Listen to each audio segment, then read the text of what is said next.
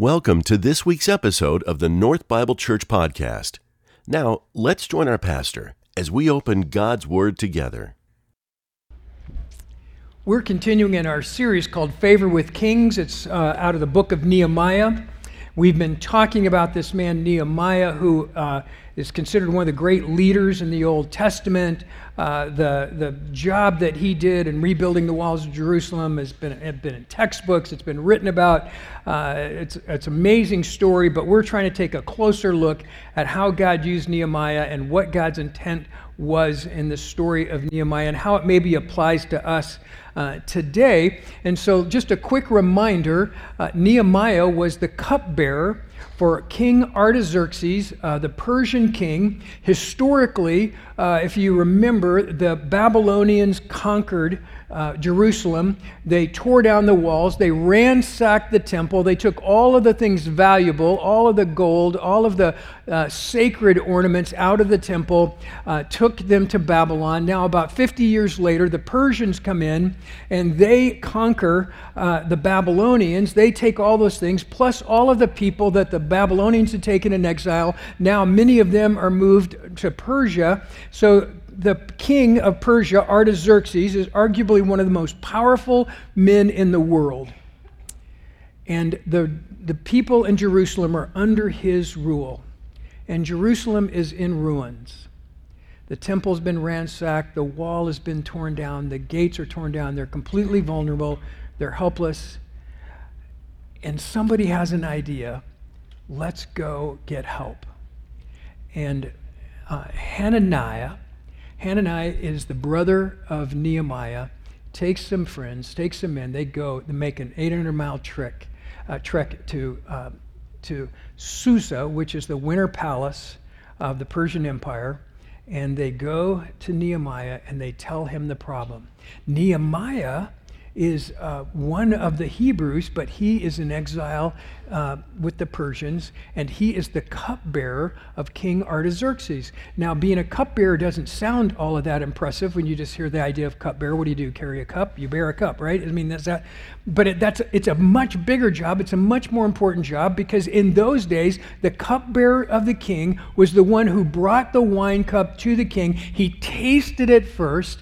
He tasted the food first to make sure that nothing was poisoned, to make sure everything was safe, and then they would allow the king to eat and drink. So you can imagine how much the king must have trusted Nehemiah to make him his personal cupbearer. He was an official in the palace. He lived like a king. He ate like a king. He was with the king all of the time, constantly helping him, constantly there, and the king trusted him with his very life. And so that's who Nehemiah is. Trusted by the king. His brother comes with some others, and they tell him the story about the destruction of Jerusalem, about the shambles that they find in Jerusalem. And the story is that it breaks Nehemiah's heart.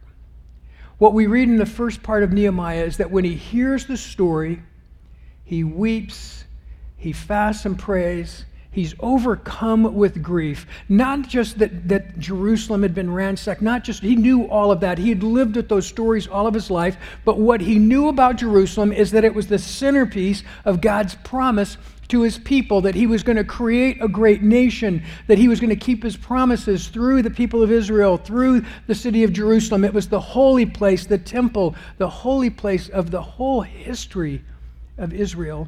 And now it's in shambles. Now it's destroyed. God's promises, God's place, where the Messiah was, going to come from, Jerusalem, the Israelites, all of this was crumbling around. And Nehemiah had heard these stories since birth, and it broke his heart to hear what had happened.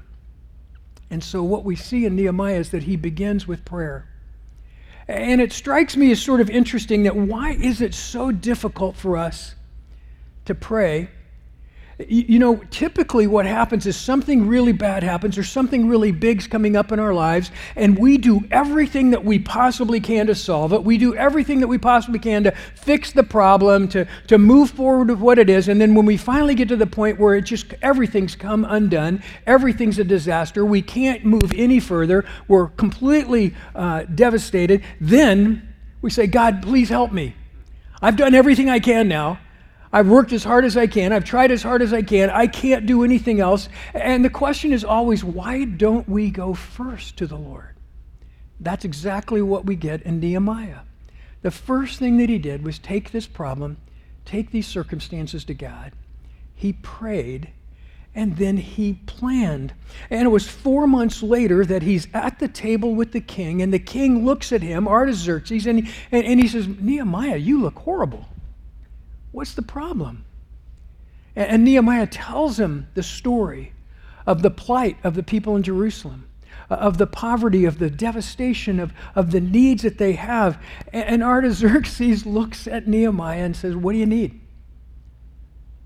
And Nehemiah says, well, no, we're good. I just feel bad about it.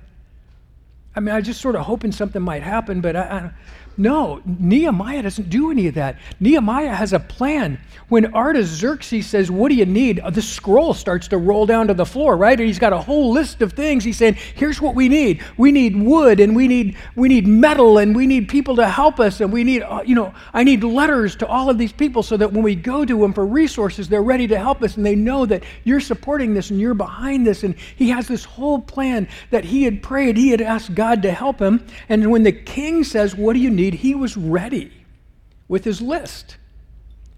And the story says that King Artaxerxes gave him everything that he asked for.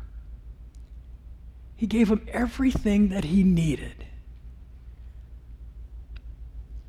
Well, now what do? I mean, you see a huge need, and you ask God to help you, and then God provides everything, and then all of a sudden things get real. Okay, now I need to leave the palace. I have to go. I mean, none of these things are going to help us here. None of these resources are going to solve the problem here. I've got to leave the palace. And so the next thing for Nehemiah was that he had to leave the safety and the comfort of the palace, of being with the king, of his position, all the power, all the authority, all of the luxury that went with that. He had to leave the palace. Suddenly, everything gets real for him, and he has to go to Jerusalem and take those resources and serve him. And there's a quote that I love that I always think of when I think of the story of Nehemiah, and it's from a man named Bob Pierce, who is the founder of World Vision, and I hope we have it up here. Yeah, let my heart be broken with the things that break the heart of God. That's what happens to Nehemiah.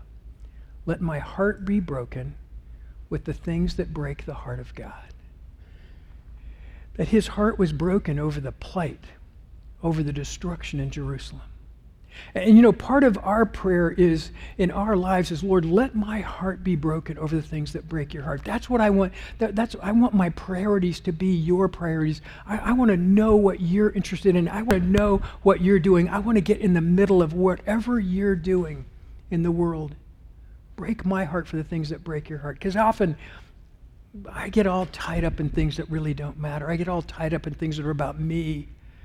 I get all tied up in things that make me comfortable and make me feel more secure and make me feel better. And the prayer is, Lord, break my heart over the things that break your heart. Make me mindful. Make me aware of the things that you really want. And that's where Nehemiah was. And that's when things really got real, because now you have to leave the palace and you have to go to Jerusalem. We want to talk about that this morning, because when Nehemiah leaves, he gets to Jerusalem. And isn't it always the case that you hear the story and you hear about the need and you want to try to do something to help, and then when you actually get there, isn't it always worse than you thought?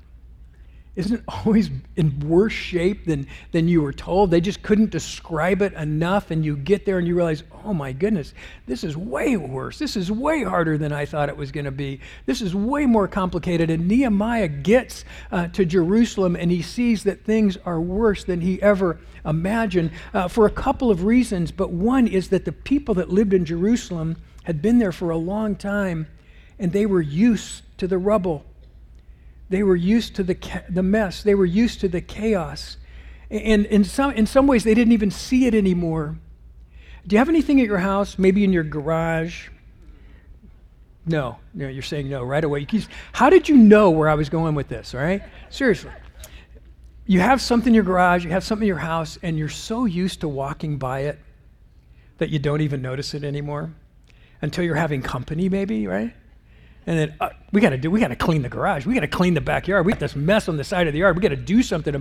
All of a sudden, this flurry of activity, all of a sudden becomes a big deal. But we've been living with it forever and not even paying attention to it anymore. And there were people in Jerusalem who've been living in the chaos and living in the devastation for so long that they just gave up to doing anything about it. And Nehemiah shows up. And you know what's interesting is that Nehemiah shows up. And as soon as he shows up, some other guys show up too. There's a guy named Sanballat. And Sanballat is the governor of Samaria. And he's on one side. And then there's another guy that shows up with him, and Tobiah, and he's a Moabite, and he's a leader, and he shows up. And later a guy named Geshem is going to show up, and he's an Arab, and he oversees some Arab kingdoms around Jerusalem as well. And all of a sudden the opposition shows up, and there are all these people that don't want the wall to be rebuilt. They don't want Israel to survive. They are the natural enemies of the people of Israel. They're the natural enemies of people in Jerusalem. They don't want them to succeed. And not only does Nehemiah get to Jerusalem and see that it's worse than he thought, but now all of these enemies of Jerusalem show up, and they don't want this to succeed. So what's Nehemiah do? It's a great little passage starting in chapter 2, verse 17. And actually, even before that, in verse 11, Nehemiah goes out. He says, "So I went to Jerusalem, and I was there for 3 days." And verse 12 says, "I arose in the night, and I had a few men with me, and I told no one what my God had put in my heart to do for Jerusalem. And there was no animal with me but the one on which I rode, and I went out by night to the valley gate, to the dragon spring, and the dung gate, and I inspected all of the walls of Jerusalem that were broken down, and its gates that had been destroyed by fire." And here's what Nehemiah does. He waits for 3 days, and then he gets up at night, and there are two things that I want you to remember about this. The first thing is that he took a few people with him. He took a few people with him. And he surveyed the walls of Jerusalem. When you're walking into a new situation, or you're walking into a hard situation, do you have a few people that you can take with you? If you were to take the paper for the sermon notes that I know you're just scribbling as fast as you can right now, but if you were to pause for a second, sarcasm, if you were to pause for a second, could you write down some names of the people you would call to go with you in the middle of the night? Do you have a few names of people that you do life with that are so committed to you, that are your team, people you trust? You trust their wisdom, you trust their courage in your life, you trust them with everything that you have. Do you have that few in your life? Because those are the people that Nehemiah called to go with him that night. That he didn't want to go when those other rulers and those guys were there to taunt them and to maybe criticize their work and maybe try to stop them. But he also didn't want to go and have people in Jerusalem say, "This is impossible, don't even try it," or have other people say, "It's okay, it's not that bad, really. We can just move a few rocks. We're going to be fine. Don't even try this." He didn't want any of that. He went at night so that he could take a good, hard look at the damage, see what needed to be done, begin to formulate his plan, and he took a few men with him. We need people in our lives. We need to know when trouble comes. We need to know when challenge comes. We need to know who are those people that will go out with me. And if you don't have those, I would encourage you to work on that list. Who are they? Get into a small group. Get into, do something, initiate something where you have those people around you that you can call on. So that's the first thing. He took a few people with him, and then the second thing he did is he surveyed the wall. He wanted to know firsthand what needed to be done. He didn't want to just get a report and read it. He didn't want to just hear from somebody else. He wanted to see for himself so that he would know exactly what needed to be done to repair the wall in Jerusalem, to create safety and security for the people in Jerusalem, to accomplish what he believed God had called him to. So he went out in the middle of the night and he surveyed the wall. And he looked at it. He hit every gate, and he hit every spot and every vulnerable place. And he began to see what needed to happen. And then he approaches the people in Jerusalem. And verse 17, he says, you see the trouble we're in. This is a mess, you guys. We're in deep trouble. He said, Jerusalem lies in ruins with its gates burned. This is worse than we thought. We're in deep trouble. We're vulnerable to every enemy around us. He said, come, let us build the wall of Jerusalem that we may no longer suffer derision. And he told them of the hand of God that had been up. He said, and I told them of the hand of God that had been upon me for good, and also the words of the king that had been spoken to me. And they said, let us rise up and build. So they strengthened their hands for the good work. But when Sanballat the Horonite and Tobiah the Ammonite, the servant, and Geshem the Arab heard of it, they jeered us and despised us and said, what is this thing you're doing? Are you rebelling against the king? They started to spread rumors. They started to say other things. And here's what Nehemiah in verse 20, and he said, I replied to them, the God of heaven will make us prosper, and we are his servants and will arise and build, and you have no portion or no right or claim in Jerusalem. So there. So here's what happened. He surveys the wall, and then he says, this is in ruins, and we need to do something. And so, but let me tell you how God has been at work already. He said, God has been preparing this for a long time. He's been preparing me for a long time. That I heard the stories of the people of Israel from my birth on. I knew that God had promised us something great. I knew that God had established Jerusalem. I knew this was a special place to God. And I've known those stories. That's why it broke my heart when I heard that the walls had been destroyed. Because I know those stories. And then somehow I end up at the palace of the king. And I become his cupbearer. And God puts me in that position that when you come and ask for help, that I have access to those resources that God had already done, that God had been preparing me in ways that I didn't even understand, that I would have never known. And then the king had favor with me, that God had already prepared the heart of the king. And he gave us everything that we need. Look at what's already happened. And the God who has done all of that is going to finish the job. And we're going to repair the walls. And God is going to do the thing that he promised. And isn't that true in our lives? That so often in our lives, we don't know what's coming ahead. And we have no sense of it. And we may see nothing in our life, no pattern, no work in our life that would tell us that we're ready for some great obstacle or we're ready to do something for God. But God is preparing us even when we have no idea what he's preparing us for. You know, Nehemiah, he didn't have a plan as a high school senior that, you know, I'm going to go get a degree in construction.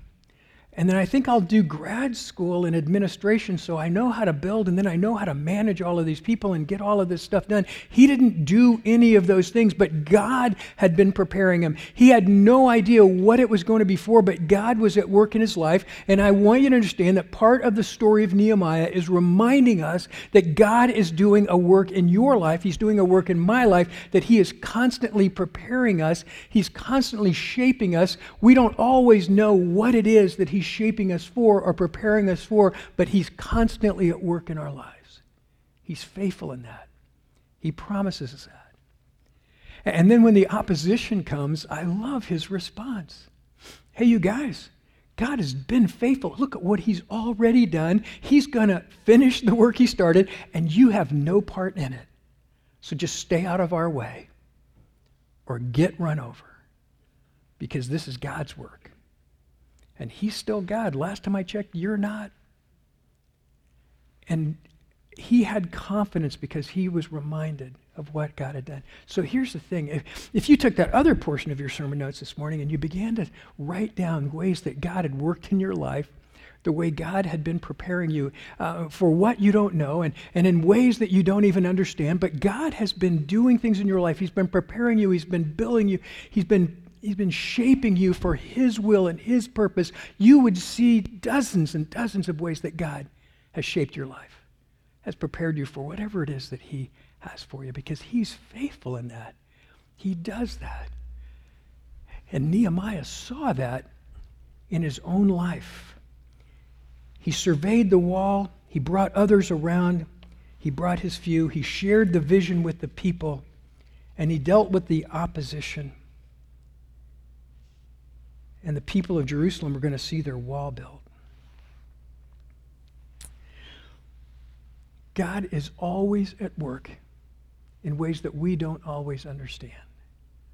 But he's faithful to do that. He's faithful to give us a plan to prepare us. He's doing that in your life right now.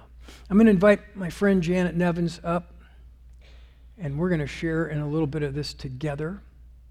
Janet Nevins and Chris Nevins and their son Elijah had started a ministry called Fuel the Mission, and they are builders, and they have done just some amazing things. Jan's going to share a little bit of that with us this morning, and I'm going to ask her a few questions. Thank you for doing this. I know Chris is out of town, and I sent them an email and said, can I have you guys share? And she said, you're going to have to go with second best because Chris is out of town. And Chris sent an email quickly back saying, no, actually, you're getting the best. But I want to ask you, there you go. I want to ask you a couple of questions, all right? The first question is, what sparked your conviction to move from Scottsdale to Ecuador? As I shared in the first service, I brought notes because I've got to keep this brief. And those who know me well know that that's not my strength. Briefness is not my strength, but I am grateful to be here, to have a chance to share. Thank you. My husband and I actually moved to Ecuador twice. The first time was in 2006. We lived in Southern California. At the time, our son was 4 years old. And we were in a place in our lives that had taken lots of turns and U-turns and lots of wise decisions, and some decisions even before we met that we would change if we could have. But we were in a place in our lives as middle-aged new parents who just wanted to be all in with the Lord. So we decided together that we would obey the Gospels. Basically, we just celebrated Easter recently, and we celebrate the resurrection of Christ. But what stands out to me in all four Gospel accounts is that at the end of all four Gospels, in different words, in different situations, Christ says, go. I came, I lived, and I died, and I've been resurrected. Now I'm sending you. And we didn't know what that would look like. We just knew that we wanted to be ready. We wanted to build treasures in heaven. We didn't want the rest of our lives to be all about us. And so, combined with obedience was a need. We had some friends that are missionaries in Ecuador that needed a school built.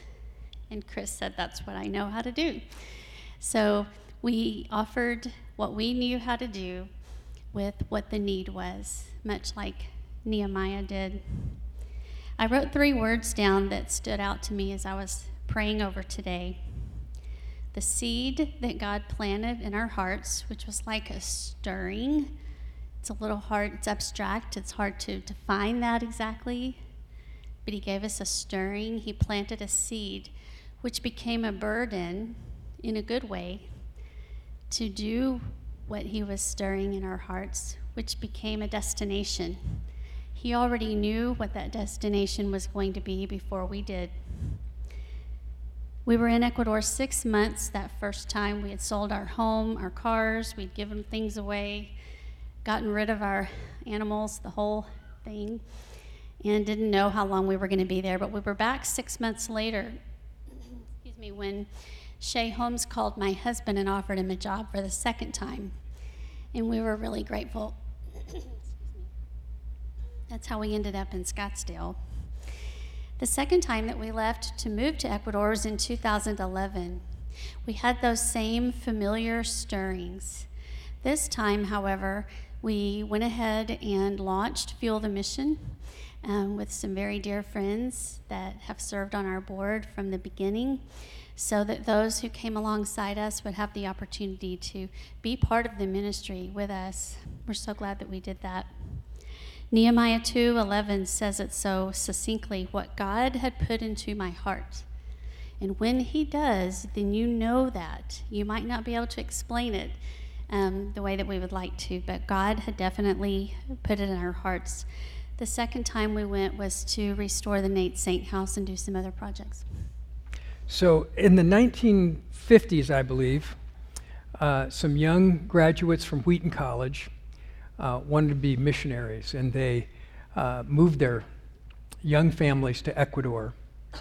And one of those young missionaries was Nate Saint, and they built a home in Ecuador to minister to the indigenous people in that area. And those tribes came, one of the tribes came and killed those young men. Their wives later came back, and through their ministry, thousands and thousands of Ecuadorians have come to Christ. So what Janet and Chris and Elijah were able to do was to restore the original Nate Saint house, to build an addition to it, and God's really used that. I'm getting into your story just a little bit, but I wanted you to share with that little prelude, how did God meet you during your time in Ecuador? I'm going to use those three words again. The seed. At the seed stage, God met us by watering the stirrings with his word through missionary stories of others who had left comfort and served God around the world, and through our friends, through our family members that were encouraging to us. During the burden stage, he blanketed us with peace indescribable. Both times we went through the process of reducing our belongings to what would fit into a 10 by 10 storage room. And while it feels really good to purge, it's a long process. Sometimes it's a painful process. But he gave us such a peace that's hard to describe. And I know that many have said to me over the years, I could never do what you did. I could never walk through what you walked through. But really, neither could I. God, when he plants the seed, and when he stirs your heart, and when he gives you a burden, he provides this peace and joy that are just otherworldly. Only he can do that. So even though some of those steps were difficult, he definitely gave us a peace about it. He provided many people that walked along that path with us. And then at the destination, while in Ecuador, on both occasions, he provided shelter, workers, materials, language guidance, strength, health, wisdom, and favor. There were so many ways that he brought things to fruition that we could never have done by ourselves. And then along the way, we were surprised with some wonderful gifts, things that we totally didn't expect. For example, we got to meet many missionaries who had lived and worked and knew Nate Saint and Jim Elliott and several of these really famous missionaries. We got to fly deep into the jungle and be part of a Bible dedication ceremony with a tribe that had no written language. And Frank Drown, who was a friend of those missionaries, lived and worked for 30 years in the jungle and took their non-written language and wrote it down so that they could have a Bible in their own language. And we got to be part of the ceremony where they walked up and got their very first Bible. There's just no words to describe that. So there were lots of little treats along the way. And another one that we'll never forget was the opportunity to meet three of the ancient ones, they're called now, three of the Waodani warriors who were actually involved in the slayings of the missionaries. We had no idea that we would have a chance to meet them, but God planted them right across the street from us. Their grandsons were working on the house with us, and we got to tour them through the house, and spend the day with them. They all now follow God's path because of this story. It was really fun. So the final question is how, I know God had been preparing you. I know God used you in ways that you couldn't even imagine, but how did you deal with opposition during that time? Nehemiah faced Sanballat and Tobiah and Geshem, and how did you face the opposition, and what kind of opposition did you encounter? We didn't expect opposition, which was pretty naive, I'm sure, because Ecuador is a Catholic country, so it's not like India, where we also get to serve now, which is totally not a Christian country. So we went there rather naive. We went there willing, but not really sure what to expect.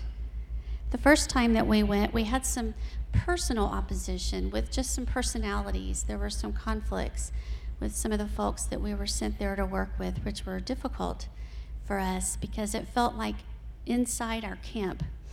It wasn't from outside people. That was hard on our hearts, but about 6 months in, when the school was almost finished, a representative from Shea called again and said, "We have a job for you waiting in Arizona. If you're just about done, if you think you might be coming back." So we went with the intent to stay as long as was needed. We had no idea that we would be back after only 6 months, but we followed God back here, and he brought us to North and to all of you, which we're grateful for. The second time that we moved, the first opposition was actually from the mission organization, Mission Aviation Fellowship, which is a name that many of you know. MAF is a missionary aviation organization that is worldwide. The Saint House was actually located on their property. And when Chris first went and took a few friends to check it all out, they said, "Hey, we just don't think we're interested.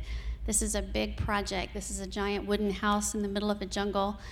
We don't have the funds for this. We don't really know what we would do with all of this."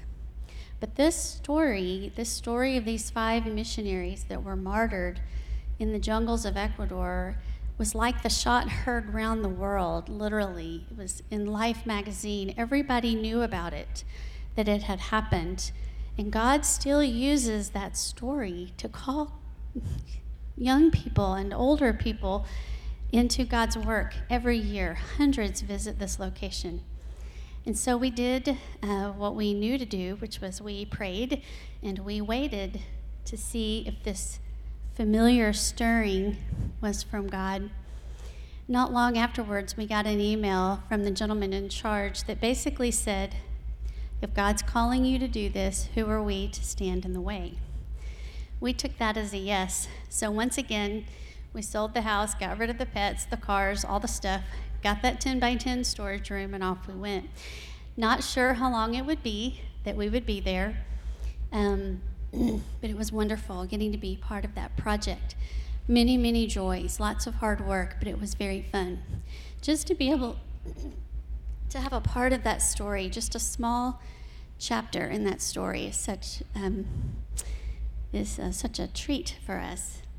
The next project that we built in Ecuador was a pastor's training center that was not down in the jungle. It was up in the Andes Mountains for another missionary couple that we know. And while we were on that project site, we were living in a little 250 square foot bodega, which is where the future caretaker would live. And several months into that project, we were victims of a crime. 7 men who were armed with every kind of weapon, machine guns, machetes, pistols, broke into our home that night. And for 3 hours, they took everything except us. They took everything off the car, all the equipment, our personal belongings, our appliances. They took and took and took, and it was pretty terrifying.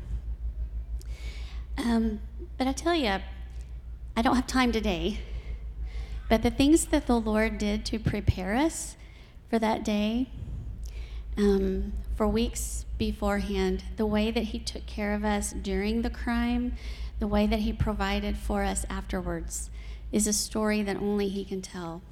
So many times his favor and grace and mercy was on us. So we came back to the States that summer, pretty broken. We dealt with opposition the only way we knew to deal with it. We cried and we prayed and we waited once again. We didn't know if there would ever be another project for Fuel the Mission. All we knew is that we were still ready, still willing to do whatever he wanted us to do. Since that time, we've operated from our home base here in Scottsdale with the help of our church, with the help of our board, with the help of many of you who are part of that ministry. Shea Holmes offered Chris a job for the third time. So he had quit them twice to go do this work. That's just the Lord's blessing on our family. We prayed and asked God, how do you want to use us from the States? We're back. We didn't know we would be back a year and a half later, but here we are. What do you want to do? And since that time, it's looked differently than we thought, but we got to finish the Pastor's Training Center. We got to work with Living Water International to dig a well in Liberia. We got to build a home in India for 19 little girls rescued from infanticide. We've been part of building a sports camp in India where hundreds of slum kids come and hear about Jesus. We're currently working on a home back in Ecuador again for adolescent girls rescued from sex trafficking.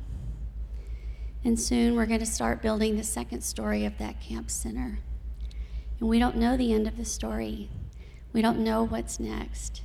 We're grateful to get to do this. We are simply amazed that we can travel back and forth. It may be that we live on site again at some point when we launch our son from the nest. We don't really know what lies ahead, but we do know that we are all qualified. And I'm so grateful that my husband, as the leader of our home, was willing to say, you know what? We don't bring perfection to the table, but we bring a willingness to the table. Thank you. No, thank you. And, Janet, a lot of people listen to these stories, and it's remarkable, but this is you, right? And of course, you're what, 6'2"? And this booming voice, God's been preparing you in ways through really hard times in your life and through good times in your life for how he was going to use you. And, if you ever look up in the dictionary phrase that says, great things come in small packages, it's a picture of it's a picture of Janet. But because she's one of the most courageous people I know. And she's been available to the Lord. And I don't know what God is preparing you for. But when we make ourselves available to him, what we find out is that he's been doing that work all along the way, all the time. He's been preparing us for what it is that he has. But when things get really real when you leave the castle, things get really real when you actually leave and go. And what we've found is that God uses it both ways. And sometimes we try to think about our lives as, God, there's something really dramatic like moving our family to Ecuador and getting held up by, 7 guys and all of this stuff. But I was thinking about this at the early service, and I shared this little story about our family. And when our oldest son, Caleb, was about 13, thank you, about 13, yes.